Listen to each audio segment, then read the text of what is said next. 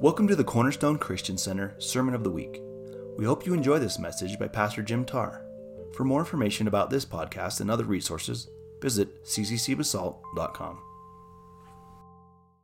So we're going to look at the book of Revelation today. I am so excited that I know the Lord. I am so excited to know that nothing is taking him by surprise. He's not caught off guard, that the safest place to be right now is in the center of God's will for your life. And I just want to ask you that rhetorical question. Do you know that you are in the center of God's will? Do you know without a doubt that you are bought with the blood of Jesus Christ shed on the cross? Do you know that you're covered with that protection? It's so important today. We've been looking in the book of Revelation, and we see the number 777 everywhere we go. We find the number 7. We've already looked at there were 7 seals on a scroll that were broken. We heard that there were 7 trumpets being blasted. Then we looked at 7 key persons that are that come together in the last days. And then we find out that there are 7 bowls that we're going to be looking at there today. There are 7 bowls that are going to be poured out upon the earth from heaven's side. I'm going to be very careful as I move forward today. It's a picture and a glimpse of God that a lot of us maybe aren't familiar with or maybe not comfortable with. But the truth is this, is that we look at this scripture, it helps us to realize God loves mankind. He loves this earth and the world so much. It will not go on as it has gone on. The day is coming when God is going to wrap everything up. And that's what we're looking at in the book of Revelation. You don't need to fear this. As a matter of fact, when we see that there are judgments that are being poured out upon the earth, we have to understand that it's to a world that God is doing everything possible to reveal to them who he is. We're going to be looking at the Jewish prophets as we go through this. I want to remind you as well as we look at the book of Revelation that John is Jewish as well. This is a very Jewish book. It's talking about God completing his covenant and agreement that he made with Abraham, Isaac, and Jacob. There is a time of trouble coming. The Old Testament prophets prophesied it. The New Testament does as well. Jesus spoke of it as well. Jesus, who is equal with the Father, Son, the Holy Spirit. There aren't 3 gods. There's a 3 in 1. You're a 3 in 1. Your body, soul, and spirit. God reflects those 3 aspects that we reflect, body, soul, and spirit. Jesus of Christ being the body, the one who became flesh and dwelt among us. But this is a story of God's faithfulness. It's his faithfulness to you. I want you to know today, God will be faithful to you. If you've given your heart to the Lord Jesus Christ, you thought, well, I did that for my own personal improvement. No. You've changed kingdoms. You are placed on the side of victory. You now abide under a seal of the protection of the Holy Spirit of God. When you give your life to Christ, you receive the Holy Spirit. When God looks on the earth and sees the darkness, he sees the candle of the light of the Spirit of God inside of you. So you might feel as though you need to do more to catch the attention of God, but you've got his full attention. The thing about the kingdom of God is this. It's not what you are, it's who you love. It's who you know. And God has made it so that you can know the Son of God, that you can come to the cross and receive Jesus as your Savior. We see the number 777 over and over again, but we did see 666 last week. And what was that? That was the mark of the Antichrist, that we realize that even today, where is the world going? Technologically, they can control all buying, selling, trading, even social interaction, whether you have a voice or not, whether you can go into certain buildings or not.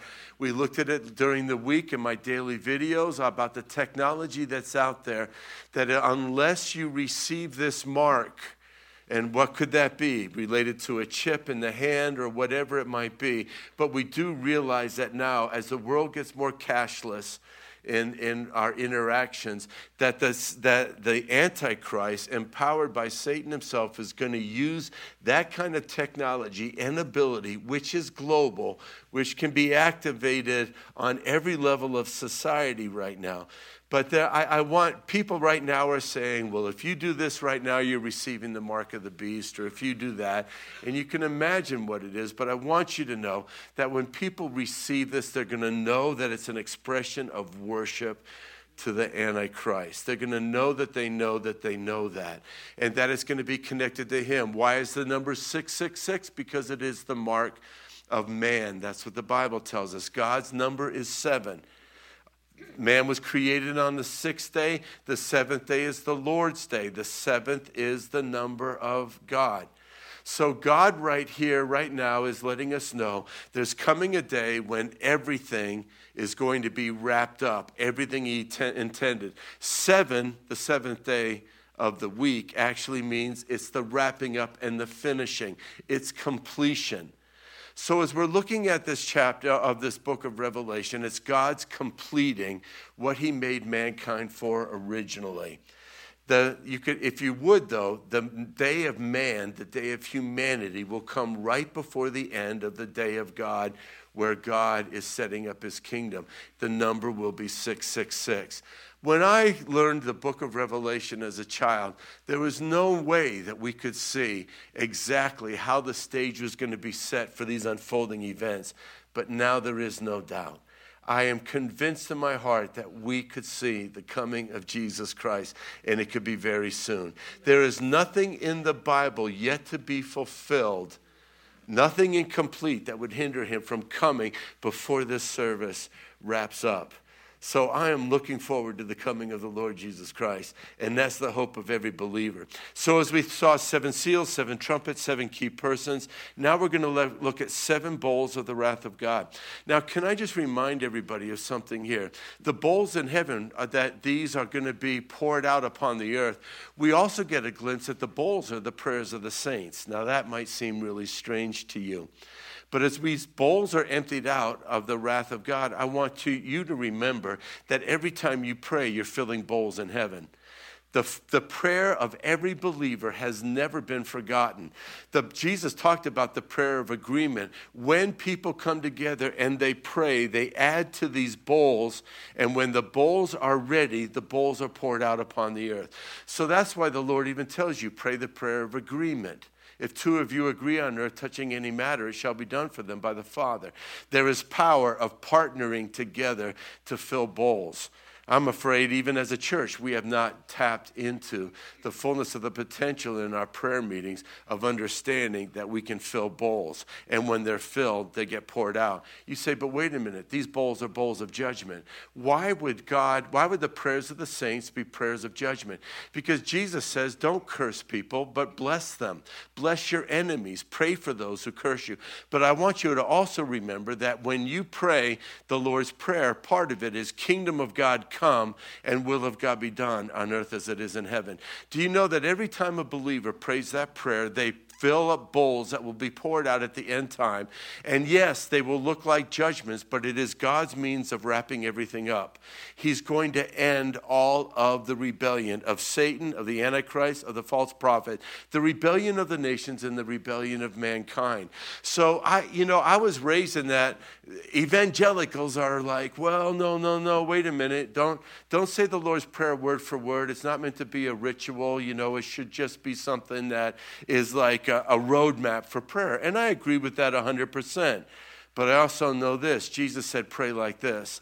And you pray, kingdom of God come and will of God be done on earth as it is in heaven. Some of us need to get back to understanding the power of the Lord's Prayer and the invitation of the kingdom of God and God wrapping everything up. Jesus will come in response to the prayers of the saints and the prayers of the church. So believer, you've been saved to be a prayer warrior. He's not impressed with fancy words, nothing like that. Just pray. Talk to the Lord. Well, we're going to go quickly through these 7 bowls today. These are judgments that are going to be poured out upon the earth. They are coming. I want you to know this is the love of God. This is the love of God saying, we're done now. All right? So, Revelation chapter 16, verse 1 and 2. Then I heard a loud voice from the temple saying to the 7 angels, go and pour out on the earth the 7 bowls of the wrath of God. Now, this is why I believe that the church is not here during this time. If you've placed your faith and trust in Jesus Christ, there is the rapture of the church. It looks nothing like the coming of Christ in the book of Revelations, where he comes on the white horse and the armies of heaven are following up behind him. There is a rapture of the church. It comes with the shout of an angel, with the trumpet of God, and the dead in Christ rise first. And it's completely a rapture, a catching up of those who died in Christ, and it's also a catching up of those of us who are alive. But this is bowls of the wrath of God being poured upon the earth. I would say to all of you today, my sins have invited the wrath of God because he's a holy God. But the wrath for my sins and for your sins were placed upon the cross of Jesus Christ. That's why the nature of his death was a nature of a death that no man had ever suffered before. The Bible says, my sins drove the nails into the hands and the feet of the Lord Jesus Christ, placed the crown on his head and the spear in his side. The wrath I deserved was placed upon the cross. But now we're looking at a world in which those who have placed their faith and trust in Jesus Christ have been caught up into the presence of the Lord. And now these are people who want nothing to do with God. There are some that are coming to faith and believe, but this is a judgment being poured out upon the earth. And as we look at this passage right here, we understand it is important for anybody who reads this passage to receive the blessing of receiving Jesus Christ as your personal Lord and Savior, to receive the protection of this. These bowls of the wrath of God being poured out upon the earth. And then it says this first bowl is poured out. It looks like one of the plagues that came against the nation of Egypt when they came against God's people. This angel poured out the bowl on the earth, and it says, and a harmful and painful sore afflicted the people who had the mark of the beast and who worshiped the image. So what had happened is this expression of an anti-Christ spirit upon the earth caused that when this bowl is poured out, if anyone had received the 666 on their right hand or on their forehead, that they would break out in boils. In understanding of all of this, we come to realize that God doesn't just, when judgment comes, and this is why I believe you don't need to be afraid of the book of Revelation. The judgment of God is not where he just scatters it and takes out the innocent along with the guilty because he's so mad at the guilty. When God judges here in the book of Revelation, the judgment is very specific. And it's only to those who showed this false allegiance to the beast. Now you're just saying to me, I don't like the thoughts of that, but I want to remind you of this. John had received in the book of Revelation a vision that 144,000 Jews, 12,000 from the 12 tribes of Israel are going to be going around the earth, and they're going to be preaching the gospel of the kingdom. The gospel of the kingdom there being is that Messiah will establish a kingdom. 144,000 are traveling around the world, making people aware of what the scriptures, both in the Old Covenant and in the New Covenant, have revealed that God's going to establish a kingdom by Messiah. We also realize that John saw in his vision an eagle that was going around and declaring the day and the moment in which the world was suffering. That eagle could very well be the vision of an angel, because we find out that in the scriptures. God's letting everybody know, listen, these days are coming. At the very same time, he sent forth 2 witnesses. Do you remember that? 2 witnesses rose up, and they declared the gospel of God. And the nations began to see them as troublesome. All the nations will hear the message of the 2 witnesses. And when they are killed, the whole world is going to witness it. God is doing everything within his, all of his power, but he's getting the message out, and the world knows. The world will know what is written in the Bible and all the prophecies, because it will be so crystal clear.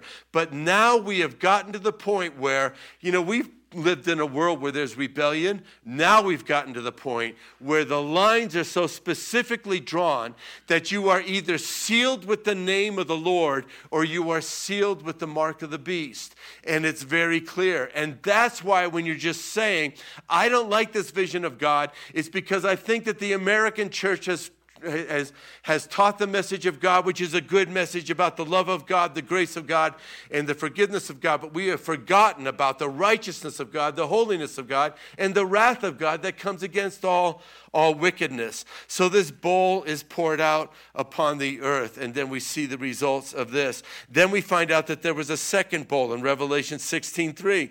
The second angel poured out his bowl into the sea, and it became blood like that of a dead man, and every living thing in the sea died. Now, we have seen where the seas have, if you lived in Florida, you've got the red tide where the algae blooms, and then the beaches are just lined with dead marine life. It's very real. It smells horrible. The water ends up getting corrupted. If you eat even of the marine life that died with that algae, you can get sick. And the Bible is talking about there's going to come an event in the future. Now, can I remind everybody that we saw this happen when the second trumpet was blown from heaven over the earth, that a third of the sea turned red like blood, and that a third of the marine life and a third of the navies of the nations of the world were actually destroyed. Now we're finding out that there is a water being turned into blood, and by this, it says the blood of a dead man. It's such a corrupted kind of turning of the waters. We have a picture of this, that it happened to the nation of Egypt when Egypt was resisting God. And that Egypt, it says that Pharaoh hardened his heart. As we're looking at this passage right here, these judgments are being poured out upon the earth. First there's boils, and where the skin is breaking out. Then it's a corruption of the water. And what happens? They continually to harden their heart against the Lord. You would say to me, but look, it's so clear in the Bible as these events unfold. Why can't they just easily make a conversion attempt towards God? Because I want to remind you that John had seen the Holy Spirit in heaven. Without the Spirit of God, Jesus said a man can't be born again. The Holy Spirit is like wind. When you hear the message that Jesus died for you, the wind of the Holy Spirit breathes upon your heart that is dead and cannot feel. The first thing that it feels when God is moving on your heart is the breath of the Holy Spirit. It awakens your heart so that you can hear the word of God. You can confess Jesus with your mouth and you will be saved. But now we're finding that upon the earth, the church has been taken away. The church carries the Holy Spirit, and now people are seeing scriptures unfold, and they know it's God who's bringing judgments upon mankind. They know it's a result of their false worship, and still they turn around and they blaspheme the Lord and they curse him. And we find out that blasphemy keeps happening over and over again. Then there's the third bowl. And this is where not just the saltwater places are turned to blood, but now it's the fresh water as well. Revelation chapter 16, verses 4-7. Then the third angel poured out his bowl into the rivers and the springs of water, and they became blood. And I heard the angel of the waters saying, righteous are you, the one who is and who was, O Holy One, because you judge these things. For they poured out the blood of the saints and prophets, and you have given them blood to drink. They deserve it. And I heard the altar saying, yes, Lord God, the Almighty, true and righteous are your judgments. Now, this is very interesting. Again, in the nation of Israel, when Moses confronted them, the fresh water, not just of the Nile River, but even in the pots inside their homes, that water turned to blood. It's kind of amazing. It's a corruption of the waters. You say to me, how can something like that happen? What I think that we need to realize today is that since Satan took from Adam and Eve the title deed of the earth, he is doing everything to corrupt humanity, to kill humanity, and to also corrupt the creation of God. I think it's amazing right here that it talks about that there is an angel of the waters. You and I will probably, well, I'm sure we will, some point in eternity, realize that we're looking at someone who is called the angel of the waters. He is the one that protects that complete corruption, the mercy and the grace of God. See, the Bible says this, is that evil cannot be unleashed upon the earth until that which restrains is taken out, and then the evil can come. When you say, kingdom of God come, will of God be done, you're releasing the power of the protection of God upon the earth. That's why Jesus said, you're the salt of the earth. Salt preserves. You can pray. You don't pray to angels. Don't pray to angels online. Everyone's telling you, pray to your guardian angel. Do not pray to your guardian angel. They don't take instructions from you. You mess around with that, and you're going to tap into the wrong kind of spirit. The angels, the Bible teaches, are always beholding the face of God. They don't do your bidding. They do God's bidding. You pray to God. God releases the angels. That's how it works. The angels belong to the Lord, even if they're assigned to you.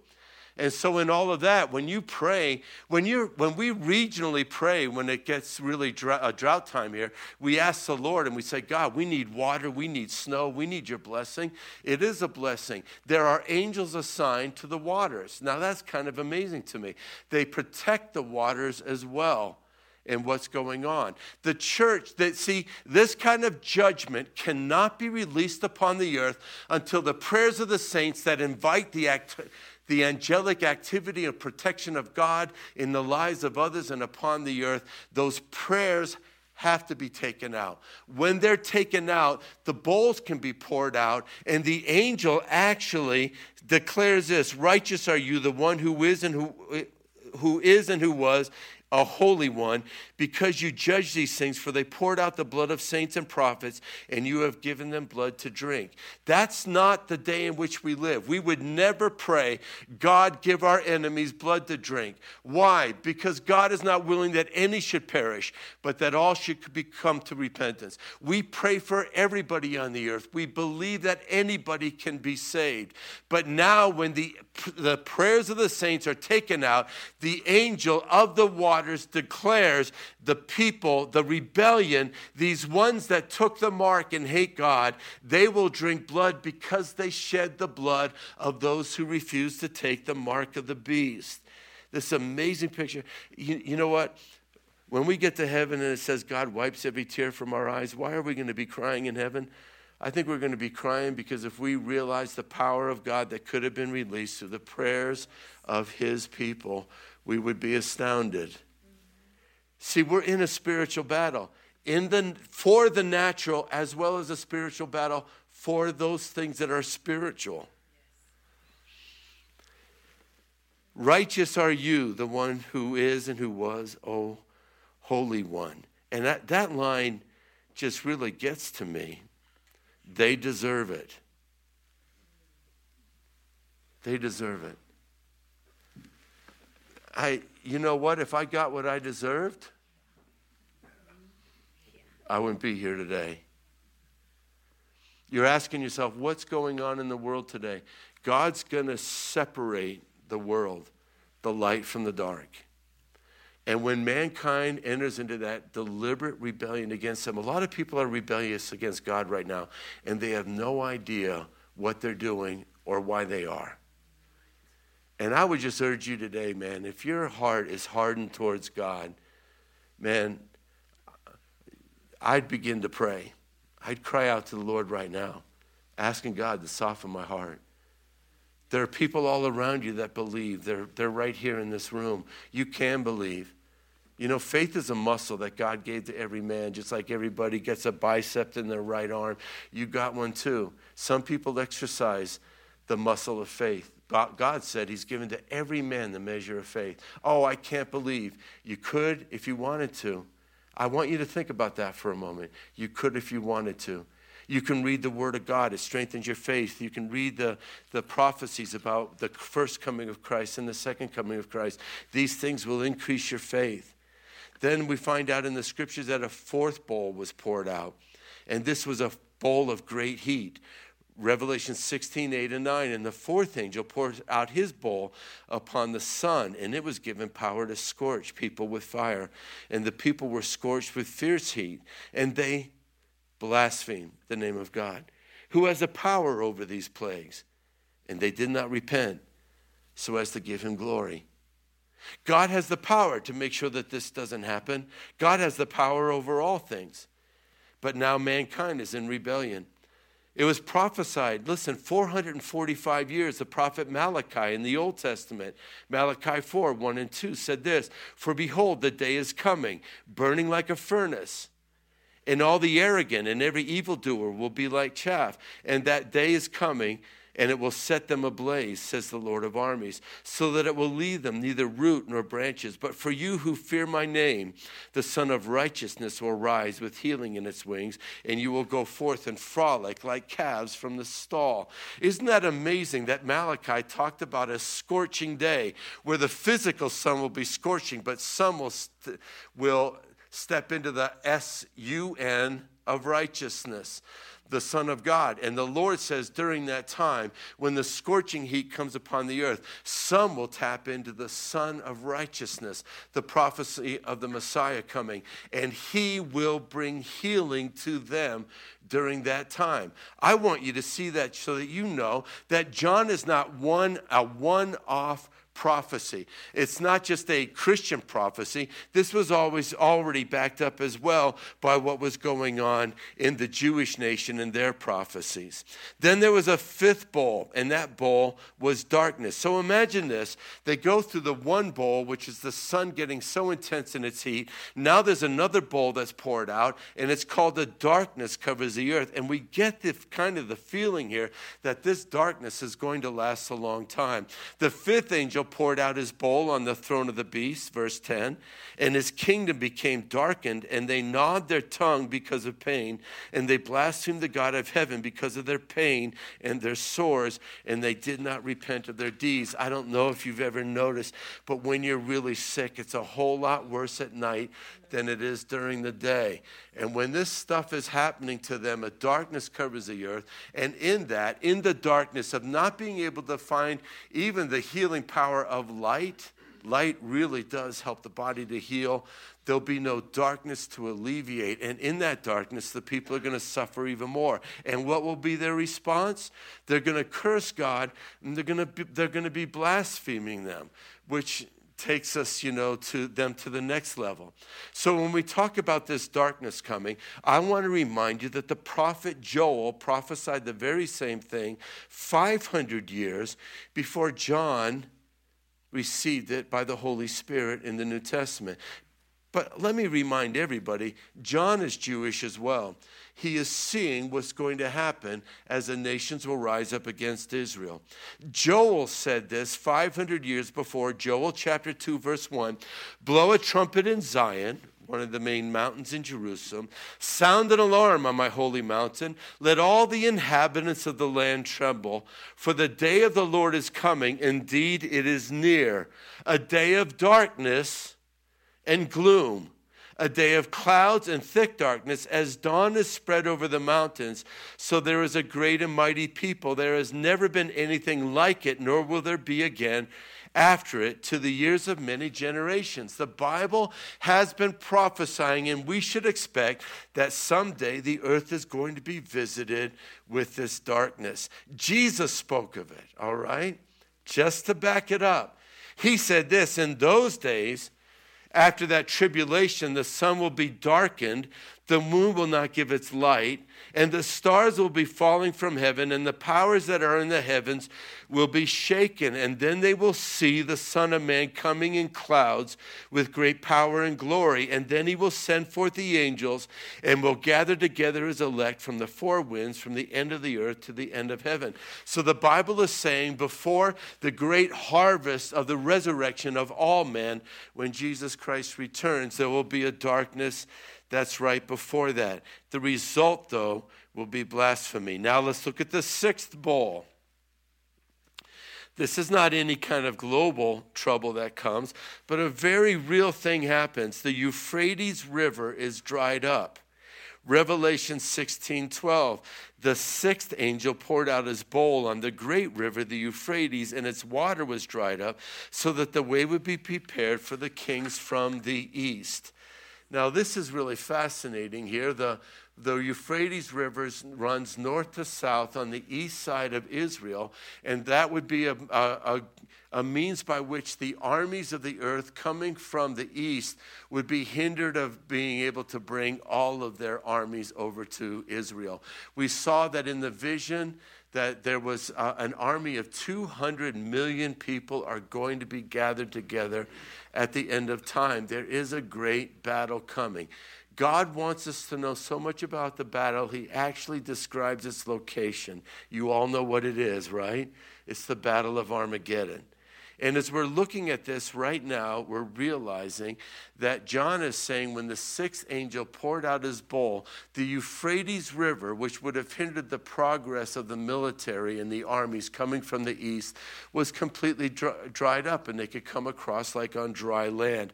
Isaiah the prophet, 700 years before John, saw the same thing. He said, the Lord will utterly destroy the tongue of the Sea of Egypt, which is the Red Sea. That's what it was called. And he will wave his hand over the Euphrates River with his scorching wind, and he will strike it into 7 streams and will make people walk over it in dry sandals. So this is another thing that God has been warning since the very beginning. It's a preparation for the Battle of Armageddon. If you have been with Pam and I, and you've gone up with us on the top of Mount Tabor, and you have stood there and looked at the great plain of the Valley of Armageddon, where actually Napoleon stood, and he said this would be the perfect place for a great battle. We're going to be looking at that battle in a couple weeks, but we realize that the bloodshed that's going to happen in that place will be when the nations of the world will try to rise up against the nation of Israel.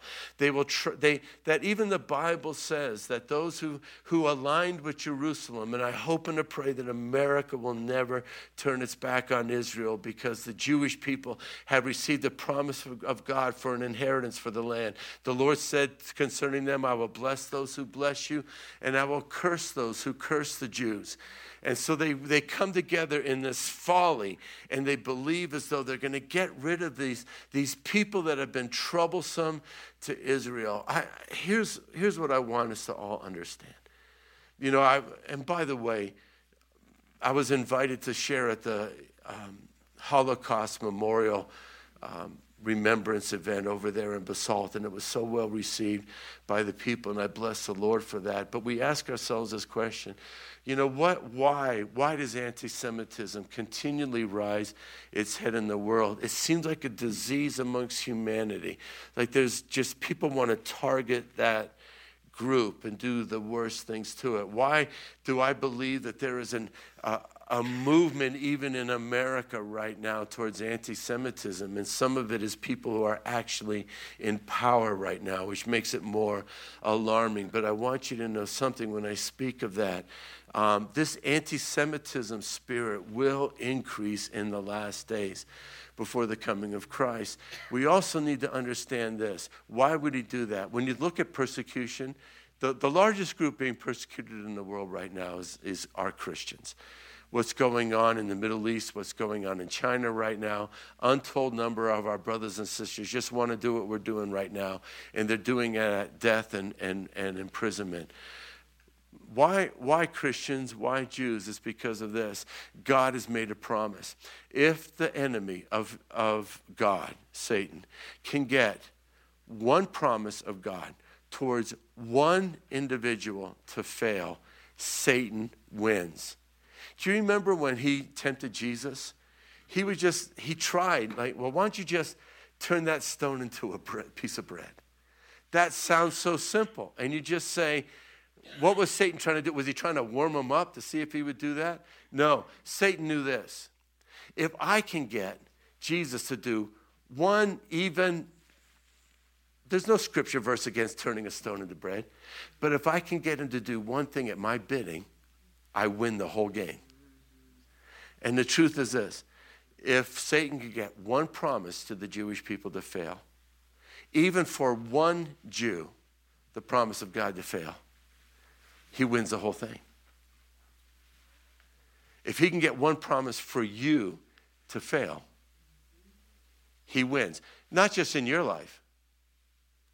he wins the whole system.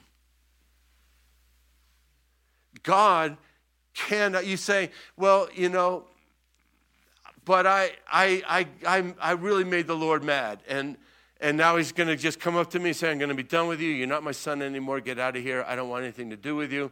And then we would say to ourselves, well, I deserve that. Man, it was a deliberate and rebellion against him. And in that moment, Satan would win everything. So I got to remind myself, I'm not worth him losing anything over.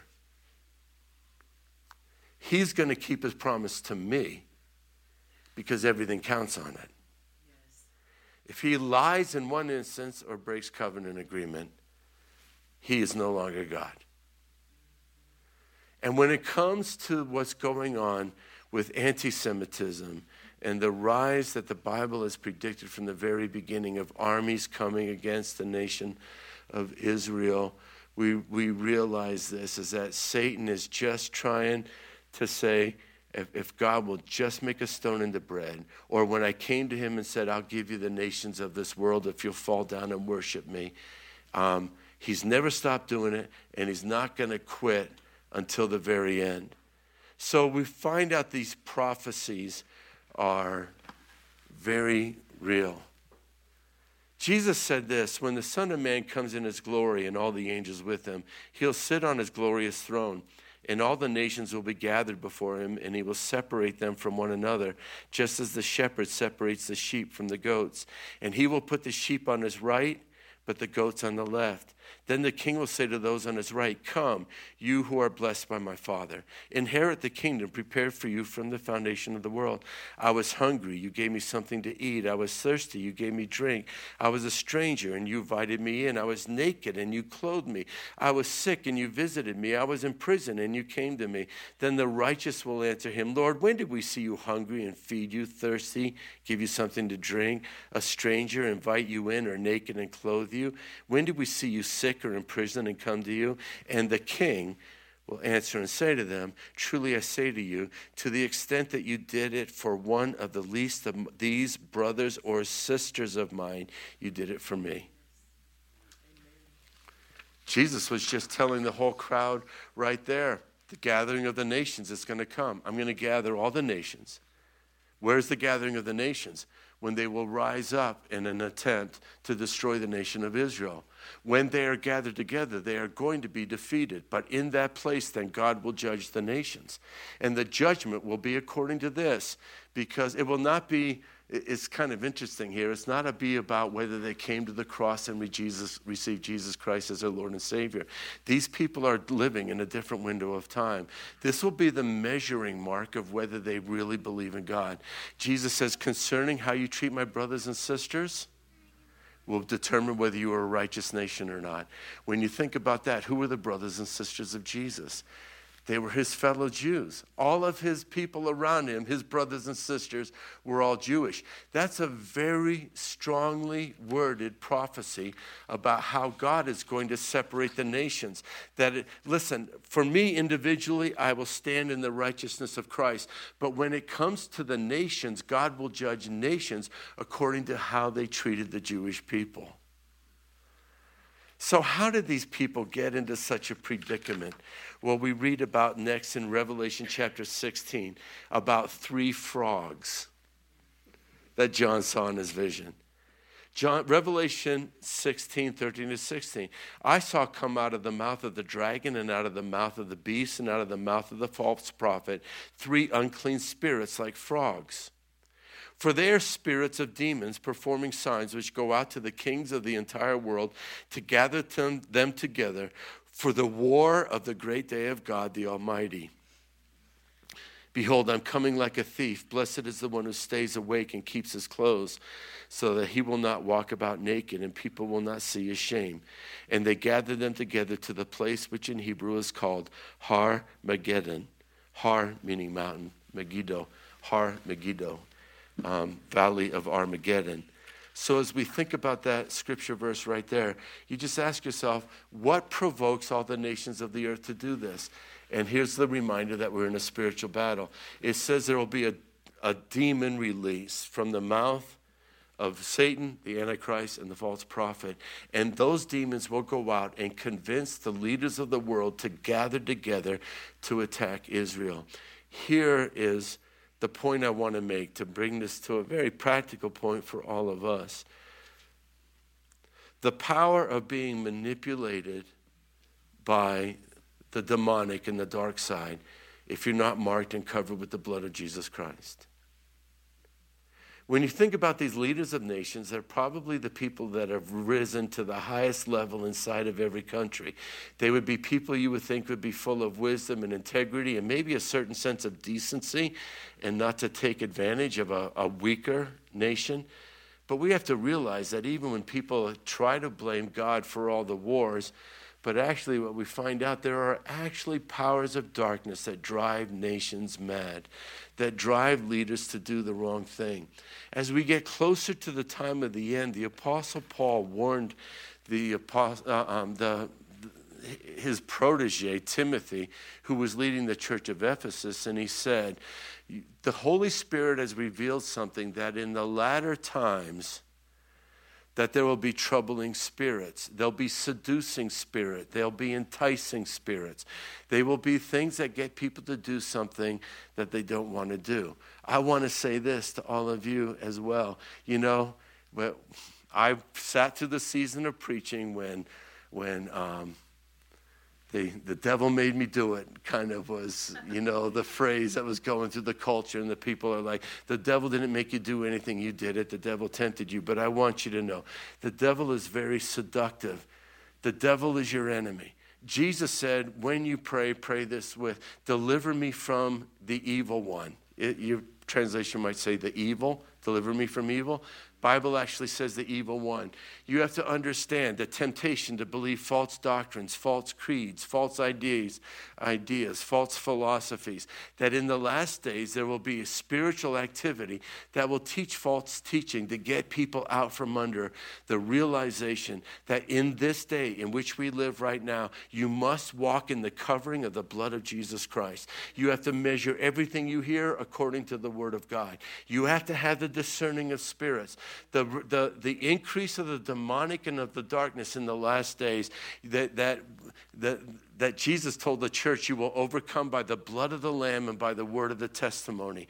And here you and I are to be praying in the blood of the Lamb. We are to be standing in the blood of the Lamb, the forgiveness of the blood of the Lamb. You every day should be saying, I declare the blood of Jesus Christ over my household. I declare the blood of Jesus over my children. I declare the blood of Jesus over my church. I declare the blood of Jesus. I overcome by the blood of the Lamb. Because in the last days, if you are not walking in the power of the blood and in the power of your testimony, and even understanding the power of communion, when you receive that communion, you are declaring once again, I am covered with the blood of Jesus Christ. My testimony is that I believe in who he is. It's a protection against the increase in the last days. And I believe that the church of Christ is rising up and being able to be equipped for these days. Then finally, there's a seventh bowl that's poured out upon the earth. In Revelation 16, 17 to 21, then the seventh angel poured out his bowl upon the air, and a loud voice came out of the temple from the throne saying, it is done. You know, I'm just going to stop there for a moment. Do you know what? We live right now in the day of it is finished. But the book of Revelation is talking about the day of it is done. And it's a world of difference. It is finished. We are people of the declaration over us that it is finished. In other words, the punishment and the penalty for my sins when Jesus hung on the cross, when the point of his suffering reached the place of the justice and the righteous wrath of God was satisfied, that Jesus said it was finished. And that means what it took for me to be saved and be confident that my sins can never be held against me, that Jesus finished that work. But the book of Revelation is the book of it is done. In other words, God's saying this, now I have poured out all my judgments upon the earth, and mankind's rebellion is being dealt with once and for all.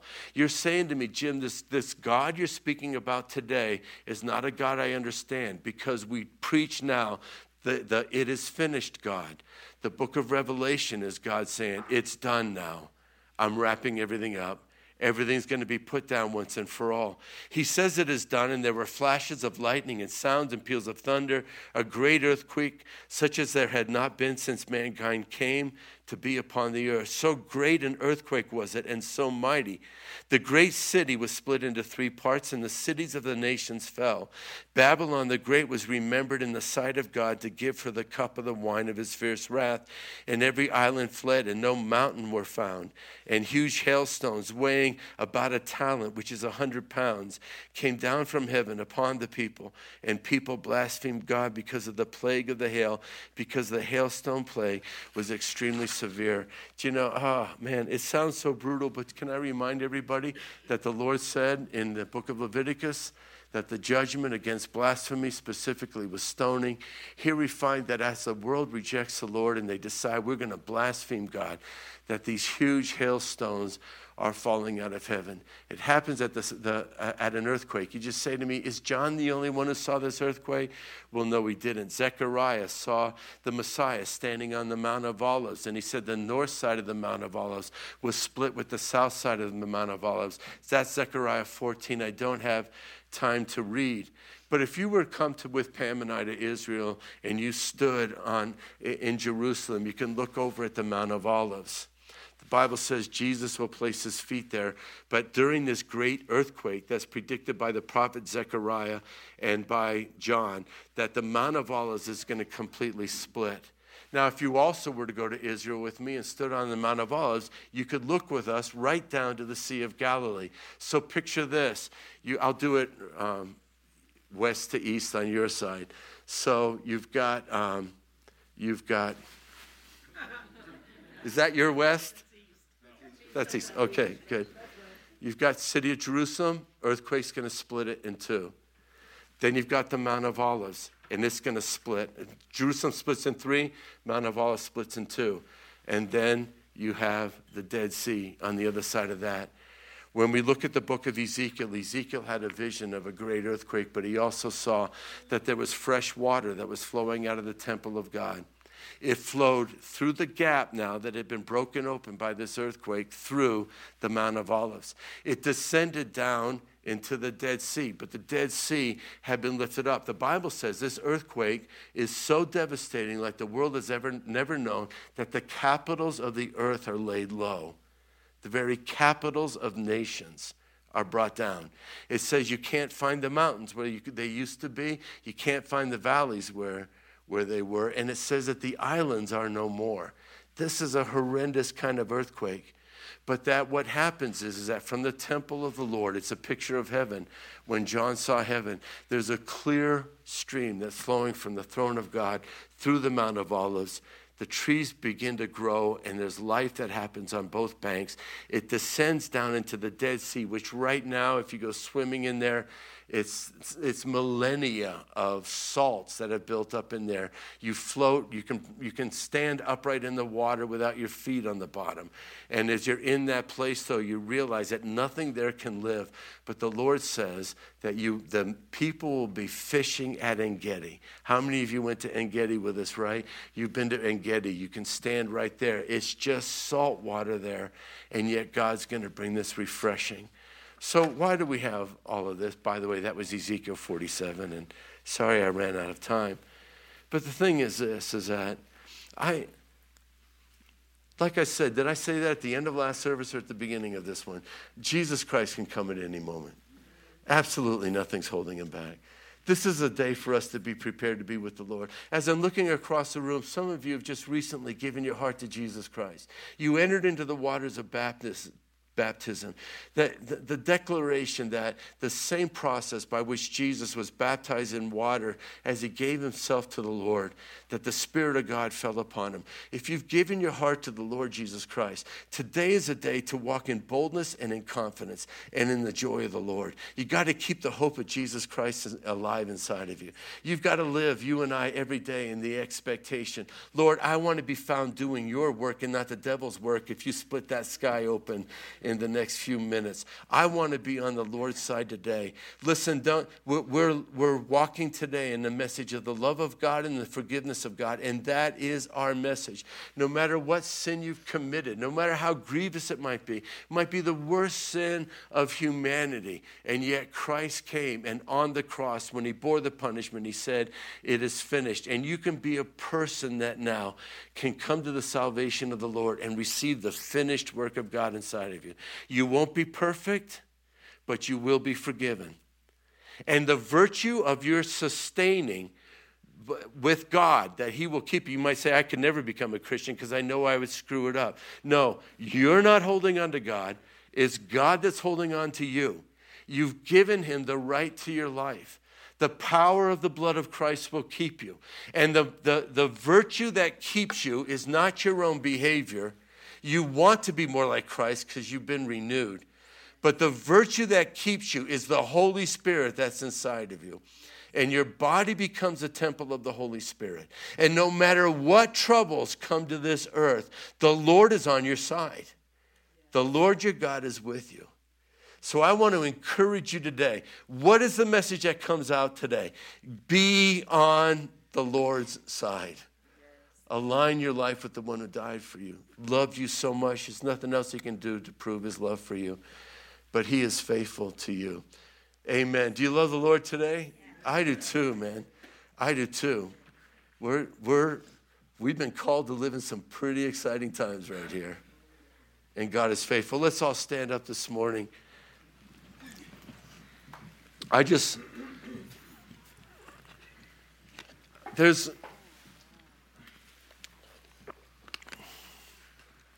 different ways that people come to God. Some people come to him for the very good reason that they need help. They've tried it on their own and it's not working. And they know that the engine inside of them drives them in the wrong directions, and they need God now to be their engine, and they invite Jesus to come into their heart, and he changes their perspective, and then he walks with them as they face life struggles. There are other people that come to the Lord because they feel some kind of shame or guilt, and it's almost unbearable, and they hurt over the people they've hurt, and they've lost years or whatever, and out of that guilt and shame, they come to the Lord. There are others that come to the Lord, and it's because when they hear the message that Jesus Christ died for their sins and that he is the way, they say, I've been a pretty good living individual, and I'm doing my best, and compared to others, I'm all right.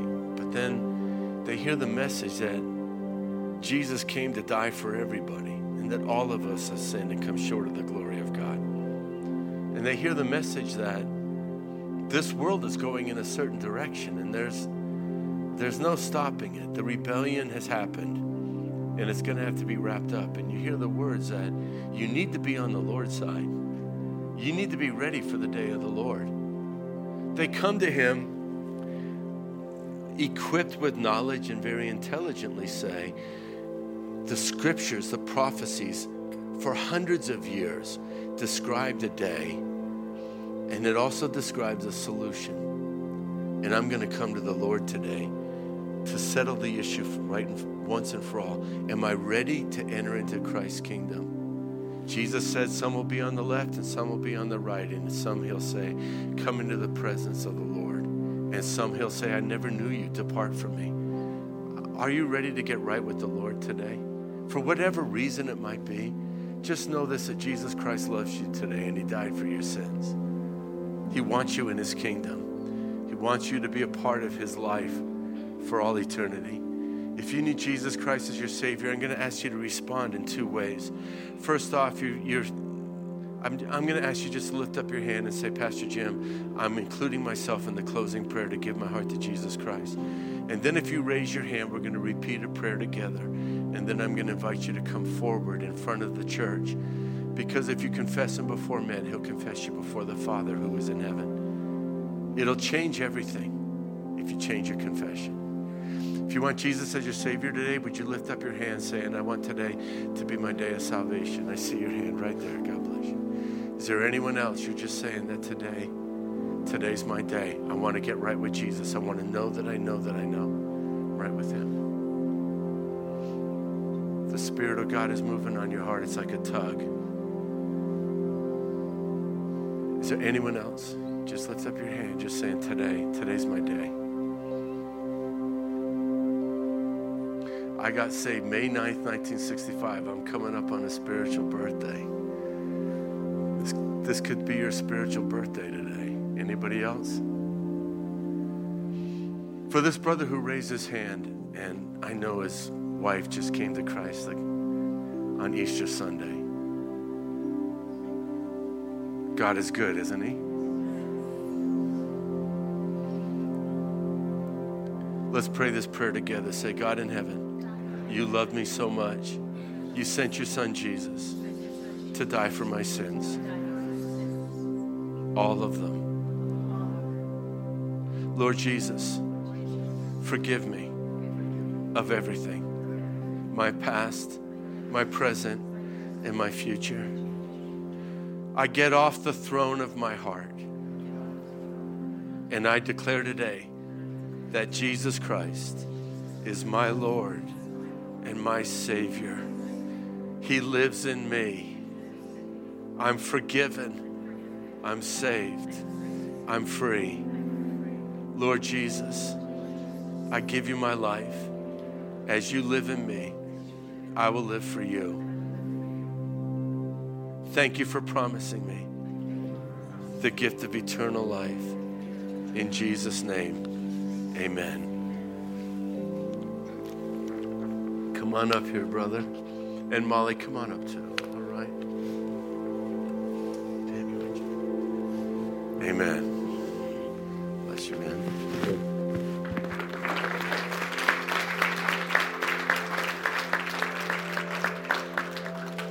They started in our school, stood with us through thick and thin, and know that Jesus is calling their family into a life with him in the kingdom of God. Father, I thank you for my brother, and I thank you for the Holy Spirit, Lord, and I pray, Holy Spirit, that you would come and fill this man to overflowing. Thank you for redeeming this family and their children. Thank you for calling them into the kingdom. Thank you for drawing them a long time ago. Thank you, Lord, for the work of grace. And Father, I just pray right now that you would fill this man, Lord, with your power, your grace, your favor, your life. I pray, Lord God, that you would touch him, heal him, lift him up, strengthen him. I pray that his life would bring forth fruits of righteousness, 30-fold, 60-fold, 100-fold, Lord God. Help him, Lord God, to be a good husband and a good father. And just bless him, Lord. I thank you for him, Lord, and your power to draw him. We receive him as our brother in Jesus Christ into the family of God. You are now our brother. We love you and bless you in Jesus' name. Amen. Amen. Amen.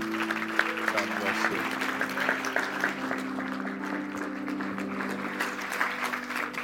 Don't leave before we get to talk, all right? Okay, good. Good. There's going to be our elders, and their elders are going to be here in the front. If you want prayer today for anything, God's a miracle-working God. They want to pray the prayer of agreement for you. They want to help fill some bowl up in heaven that you need poured out on your life, right? But that's what they're here for. God bless you with the love of the Lord. God be your peace, and the Lord be your strength.